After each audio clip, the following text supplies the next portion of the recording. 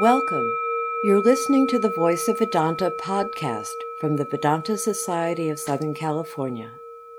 Visit us on the web at vedanta.org. Om Samgachadvam Samvadadvam Samvomanam Sijanatam Deva Bhagayata Purve Sanjanana Upasate Samano Mantrav Samiti Samani Samanam Manavsaha Chittamesham Samanam mantram api mantrayevas samanena vo havisha juhomi samani va akuti samana hridayani vaha samana mastu vo mano yataha vasu sahasati Om Shanti Shanti Shanti Hari Om Tat Sat. May we come together for a common purpose. May our minds be united in the quest for higher wisdom. Common be our prayer, common our goal, common be our purpose, common be our ideal. United be our hearts, united our intentions. Perfect be the harmony and the peace among us. Om peace. Peace, peace be unto us all. Good morning. I really wanted to talk today about Dharma, because all of us, when we come to this world, are sort of faced with a problem of like, now that I'm here, how do I live in the world? How do we live in the world in the best possible way? How do we live in the world in a way that we feel good about what we're doing, and we feel like we're living in the world, and the world isn't happy to get rid of us when we're gone? So how do we do that? So in India, the concept of Dharma was created, and it was developed to really address these issues of how do we live in the world. But India is a very ancient culture, and the United States is a very young culture, and it's a very immature culture. And everything in our country is in flux, everything is up for grabs, and everything is up for questioning. And one problem that we have in this country is that we have so much emphasis on our individuality, not society as a whole, not the world, let alone the world. It's all about our individuality. And the interesting thing is now the trend is for even more fracturing. Rather than being Americans, we're, Indian Americans, Hispanic Americans, Polish Americans, Lithuanian Americans, everything is increasingly hyphenated. And then we've got politics. We won't even go into that. We don't even want to talk to people who don't think like us, because they're like them, and those are people like that. And then there's us, we're smart. So, and then gender and sexuality used to be, I thought it was clear cut, and everything is up for grabs now. So it's like nothing is simple anymore. Everything seems so complicated. Nothing seems clear cut. So it's like, how do we know what our Dharma is if we don't even know who we are or what society is, or everything is just like, oh my God, what does this all mean? So this narrowing of our identity, this narrowing of our ideas it's a recipe for misery, because it goes against the grain of who we really are. Because what we really are is this eternal divine Atman, this divine self. And this divine self is one with everybody and everything. So the minute that we try to identify and say, this is what makes me different, it's a recipe for misery, because we're already lying about our own existence, because the greatest truth of our existence is there's only one divine existence. There's only one divine reality, and we're united in and through that one divine reality. And all this multiplicity that we see is just window dressing. It's just window dressing over this one infinite divine reality. The oneness of existence is the one truth of our life. Now, the problem is we all love to think about how really wonderfully unique we all are. And as Americans, we are obsessed with our individuality. Swami Vivekananda came over here and he made fun of us. He's talking about you Americans and your individuality. And we are obsessed with it. We love it. It's like, oh no, my middle initial is E. It's not A. You put an no. And that was like, no, I'm in Aquarius with a Scorpio rising. No, I am not a Libra. Please, you got that totally wrong. And if someone has the nerve to tell you they're a Vedic astrologer and you're not an Aquarius at all, it totally ruins your day. It's like, but my identity, that's who I was. I was unique. And then it all changes like God. So we all cling to this individuality, little realizing how totally unstable that identity is. We're clinging to a straw and we hold on to it for dear life. It's every single cell in our body changes. Every cell changes, but we still feel we're the same person. It's quite interesting. They've very recently done personality studies where they've had enough time to track a large group of people from very early childhood until quite late in age. And every one of those people believed that they still had the same personality as young children, as going into youth, adult, and old age. They still felt that they were the still exact person and personality, when in fact, almost every single one of them had changed dramatically. But no person would acknowledge that. They all felt they were pretty much the same. And there's really a good reason for that, because the Atman, that divinity within us, is unchanging. It is stable. It isn't born. It will never die. But still, we cling to this individuality when it's the least stable thing that we have. We still want to hold on to what makes us different and not what unites us. Because our only real identity is the Atman, that which never changes. That's the only thing that we can ever really depend on. Now, according to the Hindu tradition, if we cling to our little identity, we're going to suffer, because that's not how the universe works. The universe goes exactly the different way. Because if we cling to this puny individuality, it just aggravates our egotism. And that's like pouring hot water in poison oak. It just makes you itch more. It just makes you more unhappy. You just have to get away from that, because it makes us feel more separate. And feeling more separate makes us more unhappy, because it goes against, it's like petting a cat the wrong way. It goes against the grain of who we are. Sri Ramakrishna's wife, Sarda Devi, very famously said, "No one is a stranger, my child. The whole world is your own." That is about the best Vedanta you'll ever hear. So that's the truth. There are no strangers. There is no other. There is no opposite party. There's just us. There's just we. We're all in this together. So we need to expand our reach, broaden our heart, not constantly remind ourselves of how different we are from everybody else. We have to constantly remind ourselves that we are all united in and through the divine nature of everybody and everything that we encounter. That said, it's not easy to live in the West today. It's not easy. There's just endless confusions and so many choices, we don't even know where to begin. And this is where Dharma comes in, because it really helps us navigate this series of endless choices and possibilities and confusions. So what do I mean by Dharma?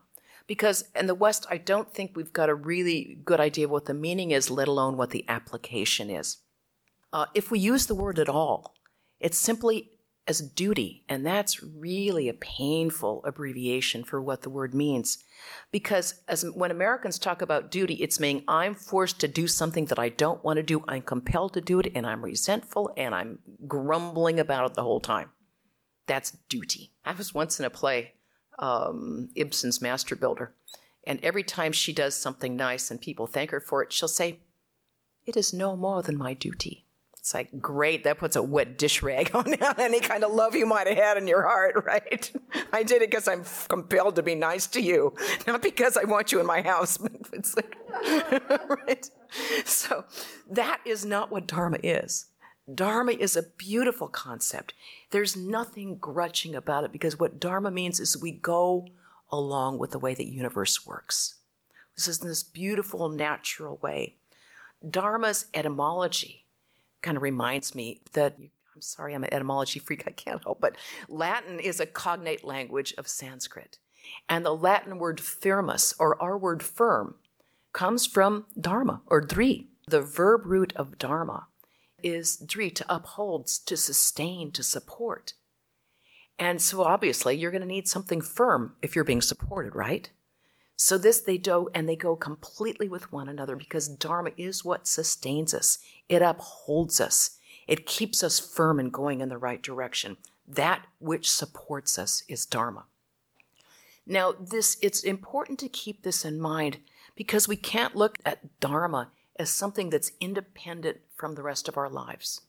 Dharma is a completely holistic philosophy, just like Hinduism in general, and that really is its beauty.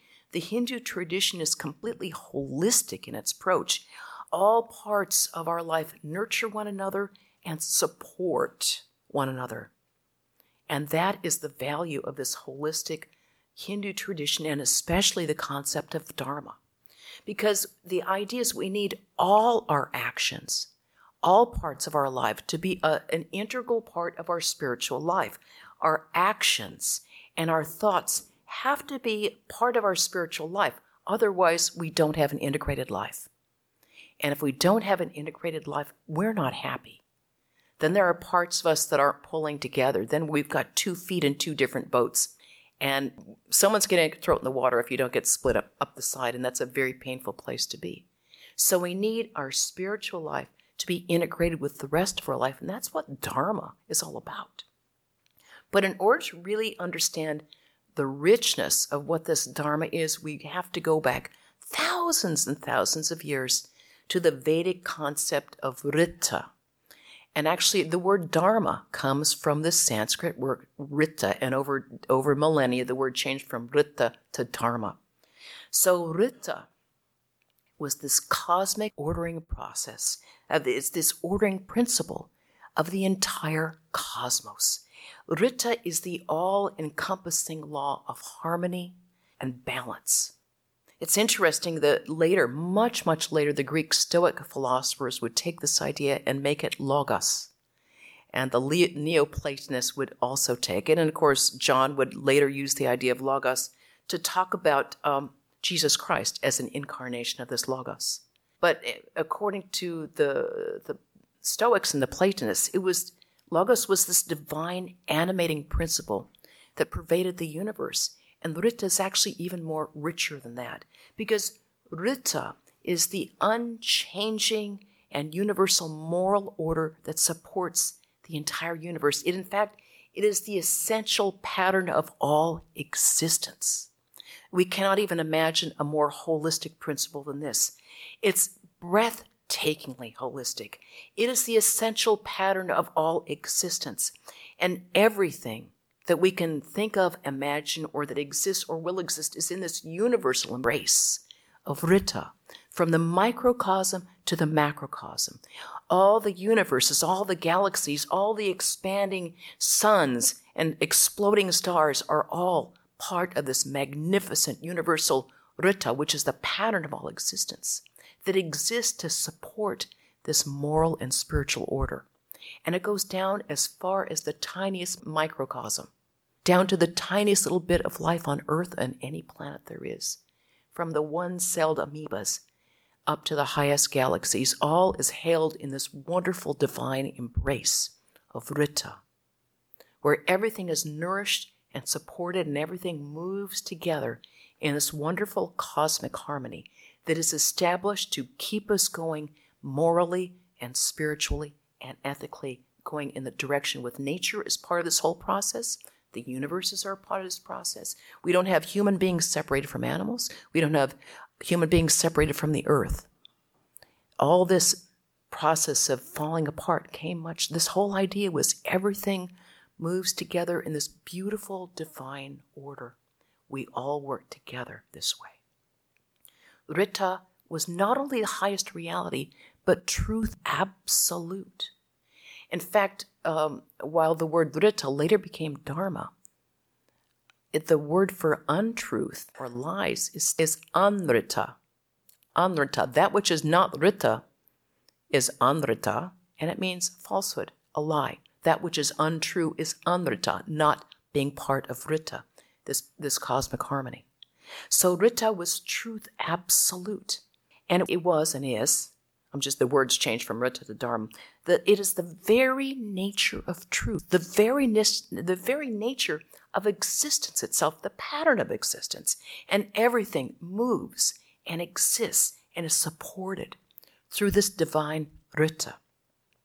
Now, it's important to remember that like Western abstract philosophical concepts like truth or like beauty or freedom, there's nothing abstract about Rita, because Rita is the active and creative aspect of truth that brings about cosmic harmony.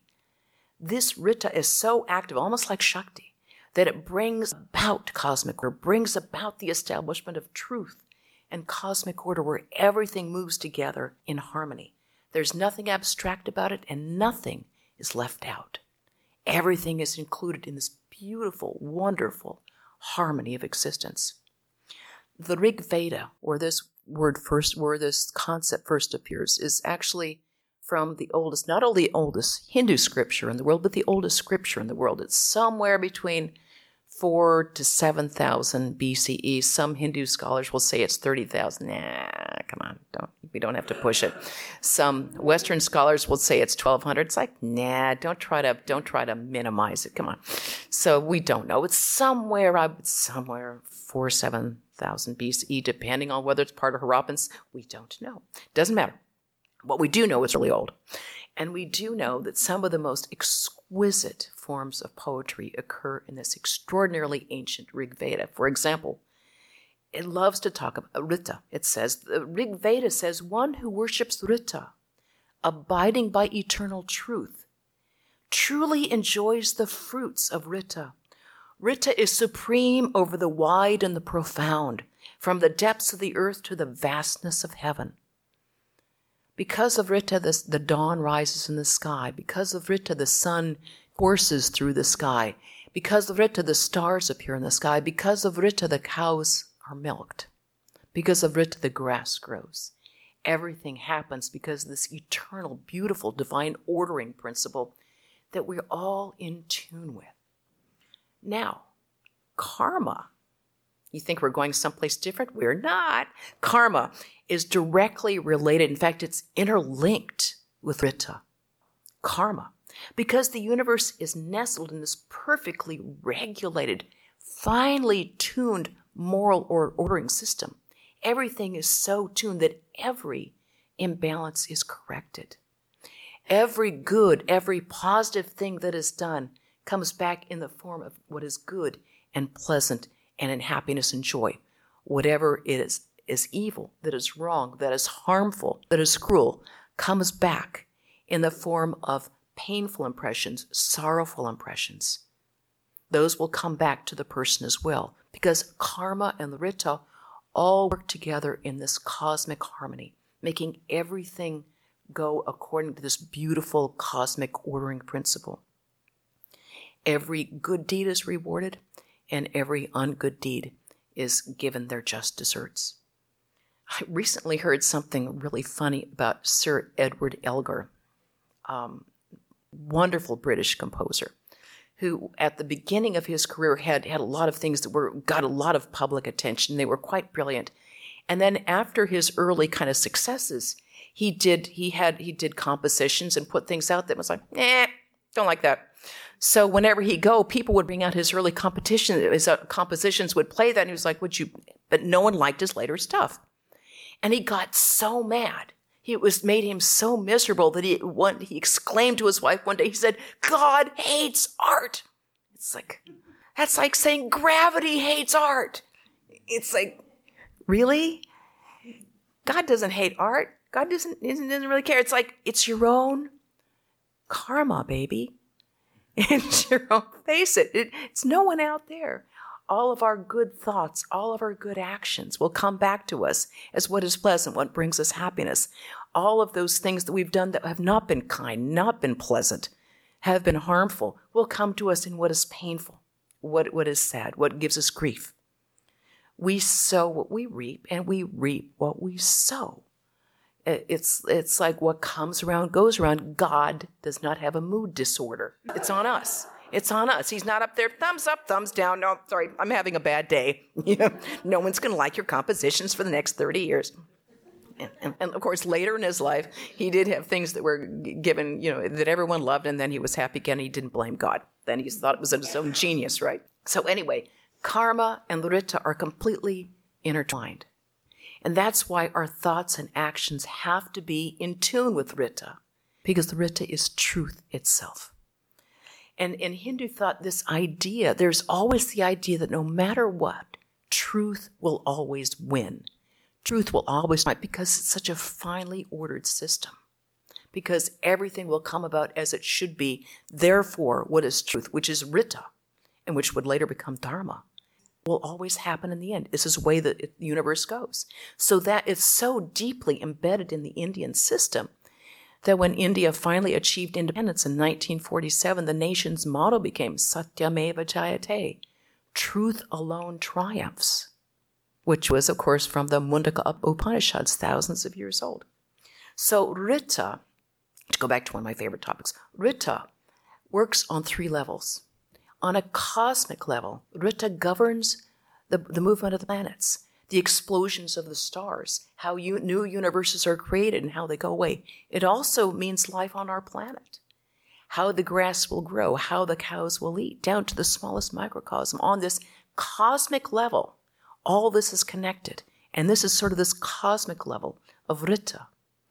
In the social level, this Ritta manifests as social order and as law and as justice. So in India, of course, there was the caste system. Before we all have our knee-jerk reactions about the caste system, let's remember that, first of all, in this Vedic time, caste was not hereditary, that this was quite fluid, that it was not, these castes were not set in stone. It was only much later, probably with the much later invasions, that the caste system became hereditary, and it was much more difficult for things to be at all fluid. That came later. But the social structure's basic elements are still in place. Brahmins were the priests. They were the teachers. They were the learned ones. They studied the scriptures. They were the ones who did the yajnas, or the sacrifices. And they were also poor, because they were not allowed to accept money for either teaching or for doing priestly duties. So don't think because a person was a Brahmin, he was having a great life. They were very poor. You could starve to death in being a Brahmin. If you accepted money, you were no longer a Brahmin. That was it. You were polluting. You were polluting yourself. You were selling yourself for money. No longer a Brahmin. Below the Brahmins in the social order were the Kshatriyas, or the warriors, the kings and the warriors, whose duty it was to protect society. And below them were the Vaishyas, or the merchants, and they were the ones who provided material goods. And below them were the Shudras. That was the people who basically worked the land, peasants. If you looked at medieval Europe, or even Renaissance Europe, or even if you go to Eastern Europe, even a century and a half ago, you would find exactly the same social structure. Things haven't changed that much. Furthermore, don't think that in America we don't have a caste system. Ours is simply based on money and fame, or money and thinness, however you want to think, but it's definitely money and fame.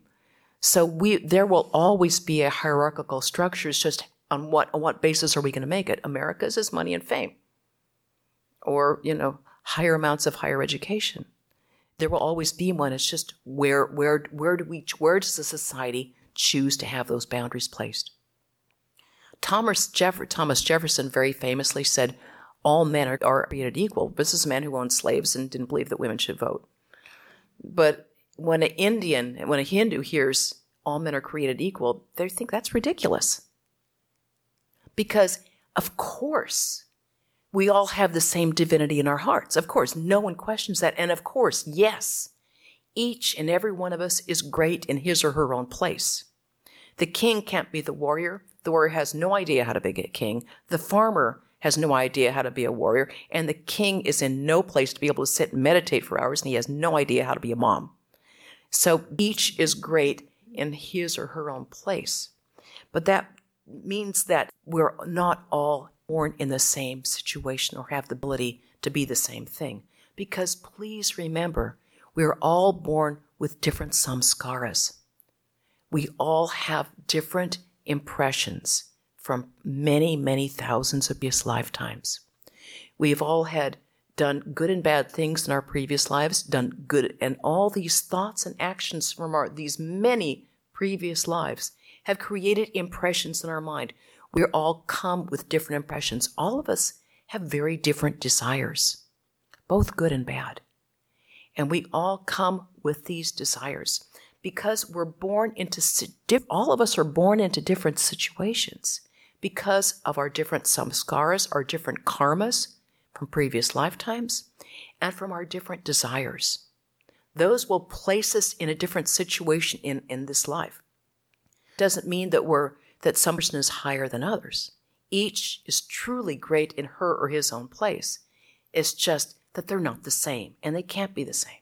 Some of us are born with great talent in some areas, and some are born with great talent in other areas.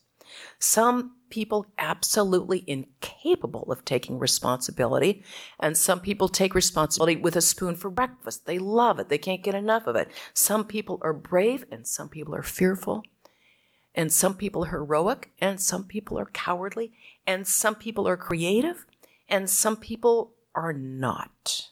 And some people would just be the happiest, and they would be happier than anybody if they could just be working with the land, out in the sun, being with the earth for the rest of their days. We're all different, and each person is important because we all work together in this great cosmic harmony. This means that each is truly great in her or his own place, but it means we can't do switchy tradesies. It doesn't work that way. We all have different impressions because we all come to this world with our hard drive and the memory in the hard drive completely filled from previous lifetimes. And this is affecting the way that where we are born, what we choose to do, and where we can best manifest our potentials. So for this reason, there's never really a level playing field because we've chosen the playing field. It isn't God's fault. It isn't the universe's fault. No one to blame, no one to praise but ourselves because it's from our own thoughts and actions that we've created the situation where we currently are, for better or for worse, and we can choose to make it better by our current attitudes. That's our choice. So to return to Rita, we've said that Rita gives us this cosmic order. We also said that on a social level, it gives us the justice and law and these divisions within society. But on a religious level, on the spiritual level, it gives us yajna, or sacrifice, one of Americans' least favorite words. Now, we'll talk about that, but you'll notice how beautiful the shrine is. We just had a puja, or a celebration day here last Tuesday. It was Sri Ramakrishna's birthday. After this puja, the special worship, we went up to the pavilion and we had a homa fire.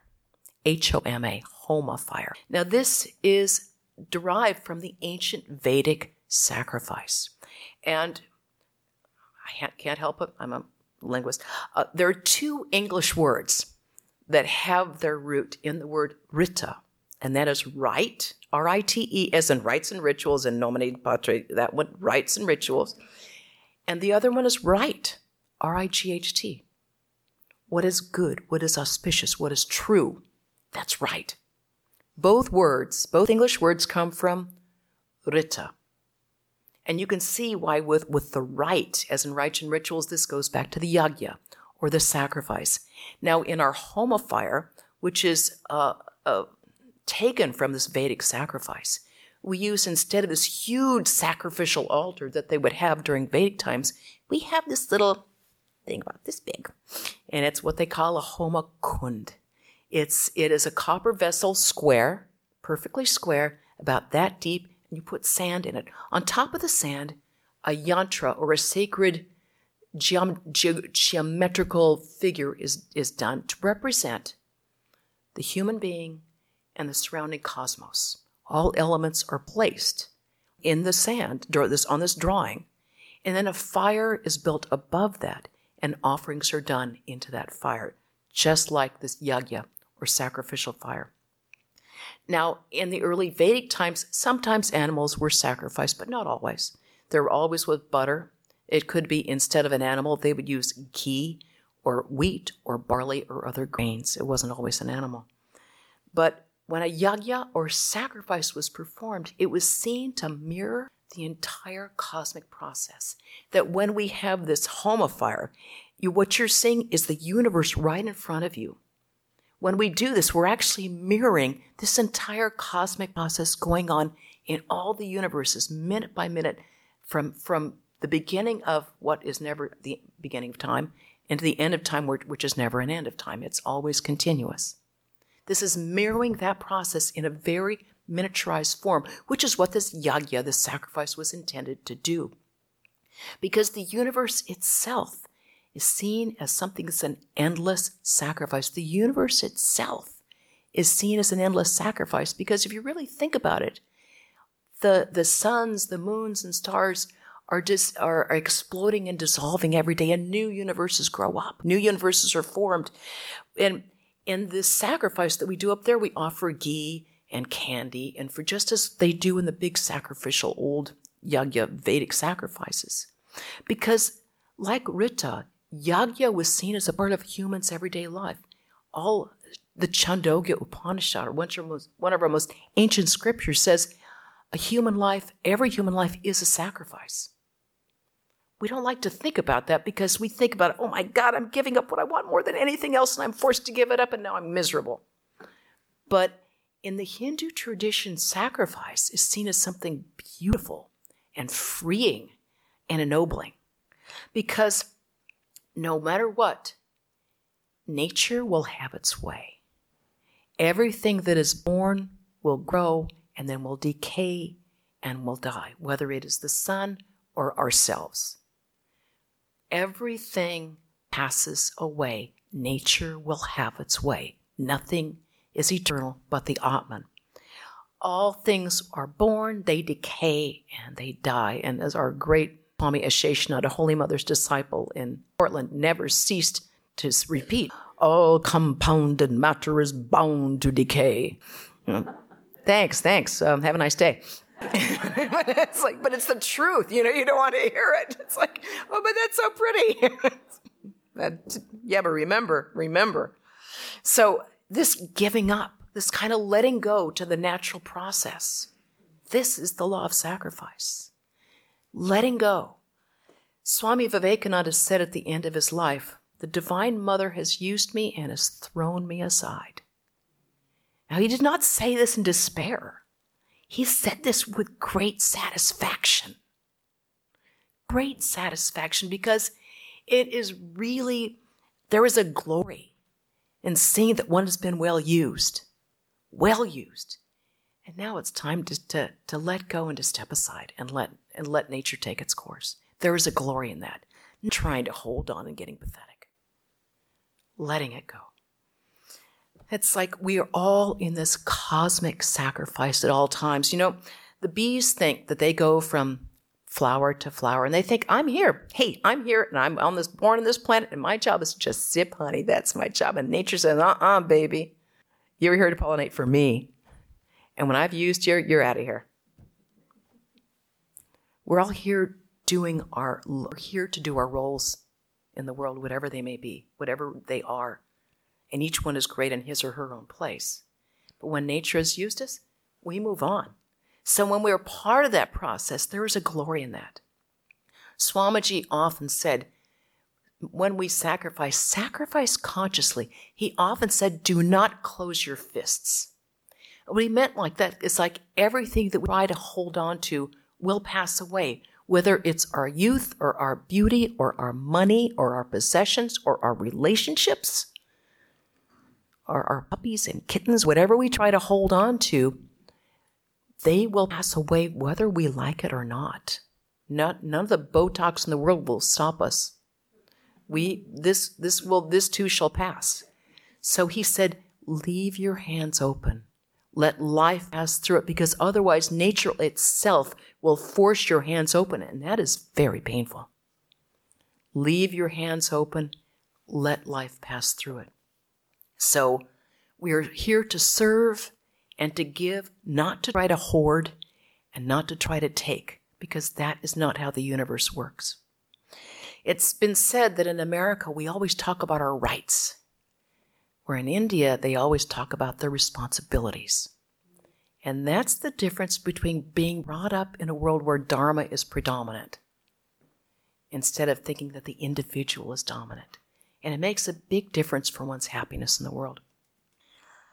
Sacrifice really means giving up what is selfish for the larger good. And that's what Ritta and the later word Dharma is all about. It's what they teach. Now, when there was a plane crash in the Potomac River, and that one man who nobody knew who he was, he didn't stand out. No one even at the water cooler knew who the guy was. It didn't seem to be any big deal, but he sacrificed his life. He saved all those people, and then he himself drowned. He didn't think he was anything special. When that kid came and tried to save those two Hindus from being shot in Kansas by the man who thought, the man who just shot them because they were different. We admire that. We admire that, the man who sacrifices. Jesus said, no greater sacrifice hath no man than to give his life for his friends. We admire that. Buddha, who sacrificed his life because the tigress was so starving she was going to eat her cubs. He sacrificed himself for the sake of some tiger cubs. We admire that. A good mother will sacrifice her life 1,000 times for the sake of her child. And so will any good dad, will sacrifice themselves for their children. A soldier will take fire to save the rest of his platoon. A good soldier will throw himself over a grenade to save the rest of his platoon. It isn't like they're thinking, instinctively they do it. And we often wonder, if we were in similar circumstances, what would we do? Would we rise to the occasion, or would we try to protect ourselves? And would we try to protect ourselves and save ourselves? But we hope we could be that person.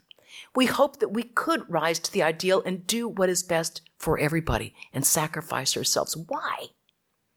Don't we want to save ourselves? Isn't that the natural thing? Well, not really. Because the law of the universe, the law of Dharma, says no, for the higher good. It's always for the higher good. The ego gives way for the sake of the larger ideal. The cosmos and all in its inhabitants, from the lowest and the tiniest and the most insignificant to the highest, all of us are interdependent and interrelated. We are all in this grand harmony together, and all of us are in this grand process of sacrifice, giving to the higher good. Now, Ritta, and what later Dharma became, meant righteous action, harmonious speech, and always speaking the truth. Now, not to live in Ritta or in Dharma meant living a false life. And that was seen as reprehensible because it was a lose-lose for everybody. One lost oneself. You lost your own self-respect. And also the respect of others. The person's living a false way. So Dharma, when the word Ritta later became Dharma, and again, just like Ritta, Dharma is that which upholds the cosmos. It holds the individual together within society, and within society, within the cosmos itself. So it's like one note played in 3 different octaves. It's the same note played successively. So from the individual, no matter how tiny and seemingly insignificant that individual is, whether it be a worm or a caterpillar, to the highest being, to the highest God, within that to society, and within that to the universes. All that merged in this great way of Dharma, because Dharma is that which unites us, upholds us. So now that we have this wonderfully rich background on what Dharma is, what does it mean for us today? How can we make it applicable? Well, there's 2 types of Dharma, universal and individual.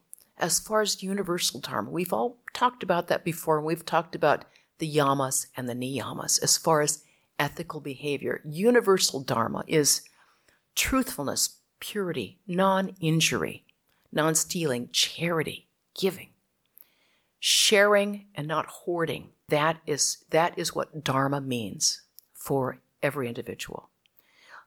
It's essential. To hoard and not to share does not work with a Dharmic universe. Because that means closing our fists. That means not allowing things to work through our hands. Because we're disrupting. To hoard and not to share means that we're keeping the universe from being in balance and harmony if we try to have more for ourselves.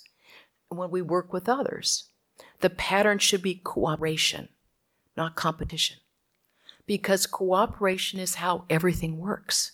Survival of the fittest, not even Darwin liked that idea. He was horrified later when that became associated with Darwin. That's how things evolve over thousands of years. That is not how plants or animals or societies work with each other. It's all through cooperation with one another, because we all contribute to the whole. All of us contribute to the whole, no matter what work we do, whatever our role is in life, we all contribute to this whole. Dharma teaches us that the universe is moving in its own sacred way. And when we participate in that, we don't try to elbow others out of the way. That's not dharmic. We're all moving in the same direction. Instead, we give others a step up, not elbowing them out. For us to be happy does not mean stepping on somebody else. That means exactly the opposite. We don't need to step on anyone to be happy, because when we are living in a dharmic way, we are automatically happy because we're moving with the flow of the universe. We're moving with the flow as it should be.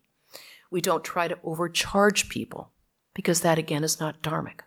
Nor do we try to do anything that will weaken people in any way or manipulate people in any way. None of these things are dharmic. So when we're looking at livelihoods, we have to look that whatever we do, we have to do things in such a way that we become a better human being and they become a better human being. The goal of our life in Vedanta is to manifest this divinity within us that's already within us.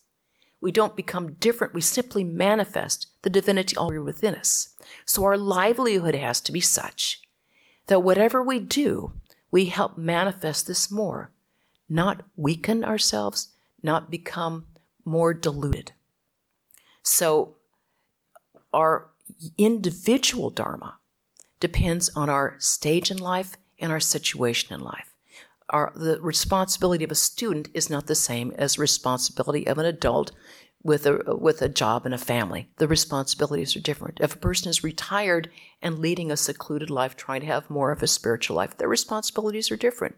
The responsibilities for a monk and nun are very different than the student or the person who's working in the world with a family.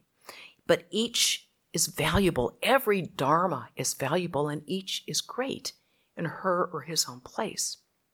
But then the question is, how do we know what our individual dharma is, which is called svadharma, our own individual dharma? How are we to know what it's to be? Because, well, for us, these old Vedic categories don't apply. I'm peasant, king, warrior, merchant. It's like, well, we got a bookstore, but that doesn't really cut it. So how do we find ourselves in this society structures? Where do you put data entry or marketing director or personal trainer, right? So that's where it becomes a little more complicated. But then we have the Bhagavad Gita, yes, to give us some guidance on that. And Krishna in the 4th chapter says, Chaturvarnyam maya shristam guna karma vibhagasa. The divisions of society, he says, are created according to guna and karma. Well, karma we know. But what do we mean by guna? Well, we've talked about the gunas here, which are the gunas are the 3 qualities, sattva, rajas, and tamas. Sattva is the guna of tranquility, of calmness, of purity. Rajas is restlessness, activity, passion, lots of activity. And tamas, laziness, lust, stupidity, dullness. Now, all of us have these 3 gunas in some measure or another, but every person is different according to what proportion of what guna. We might be more tamasic in the morning and more rajasic in the afternoon, or very few people are kind of like calm and tranquil all the time. But all this makes a difference on what our real svadharma is, what our role in the world is to be, what our right livelihood is to be. Then we have karma.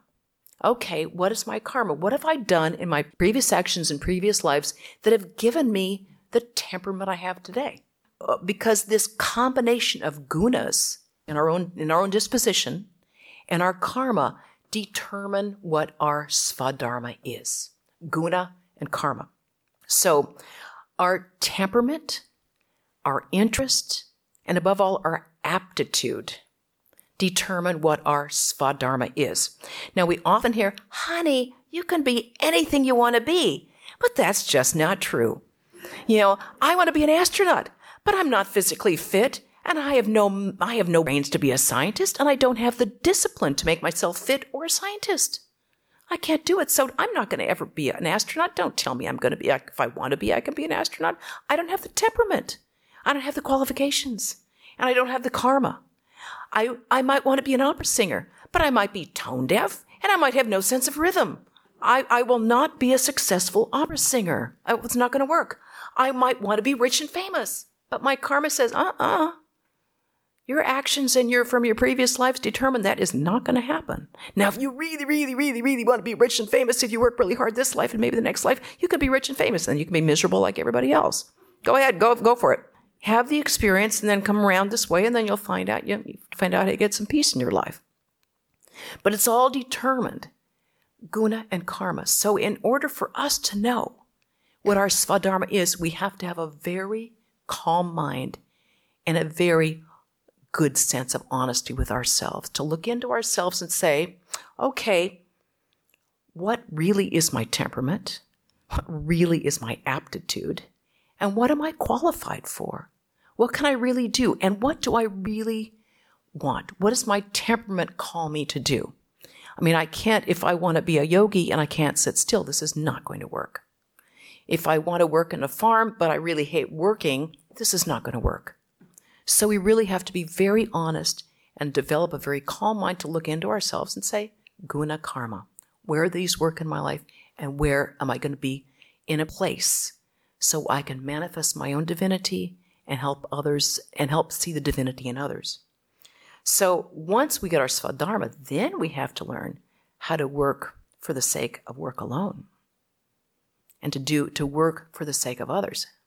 But that's another topic, which we'll discuss another day. So the idea of dharmas, I was working on this talk of that, oh my God, what I get into this, because it's so vast and it's so fascinating that we can really go on for days, which I won't do to you.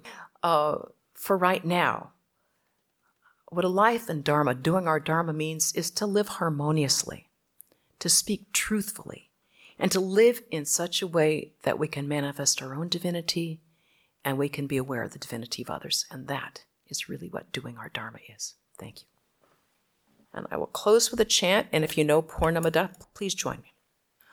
Om Purnamada Purnamidam Purnat Purnam Udachyate Purnasya Purnamadaya Purnameva Vashishyate.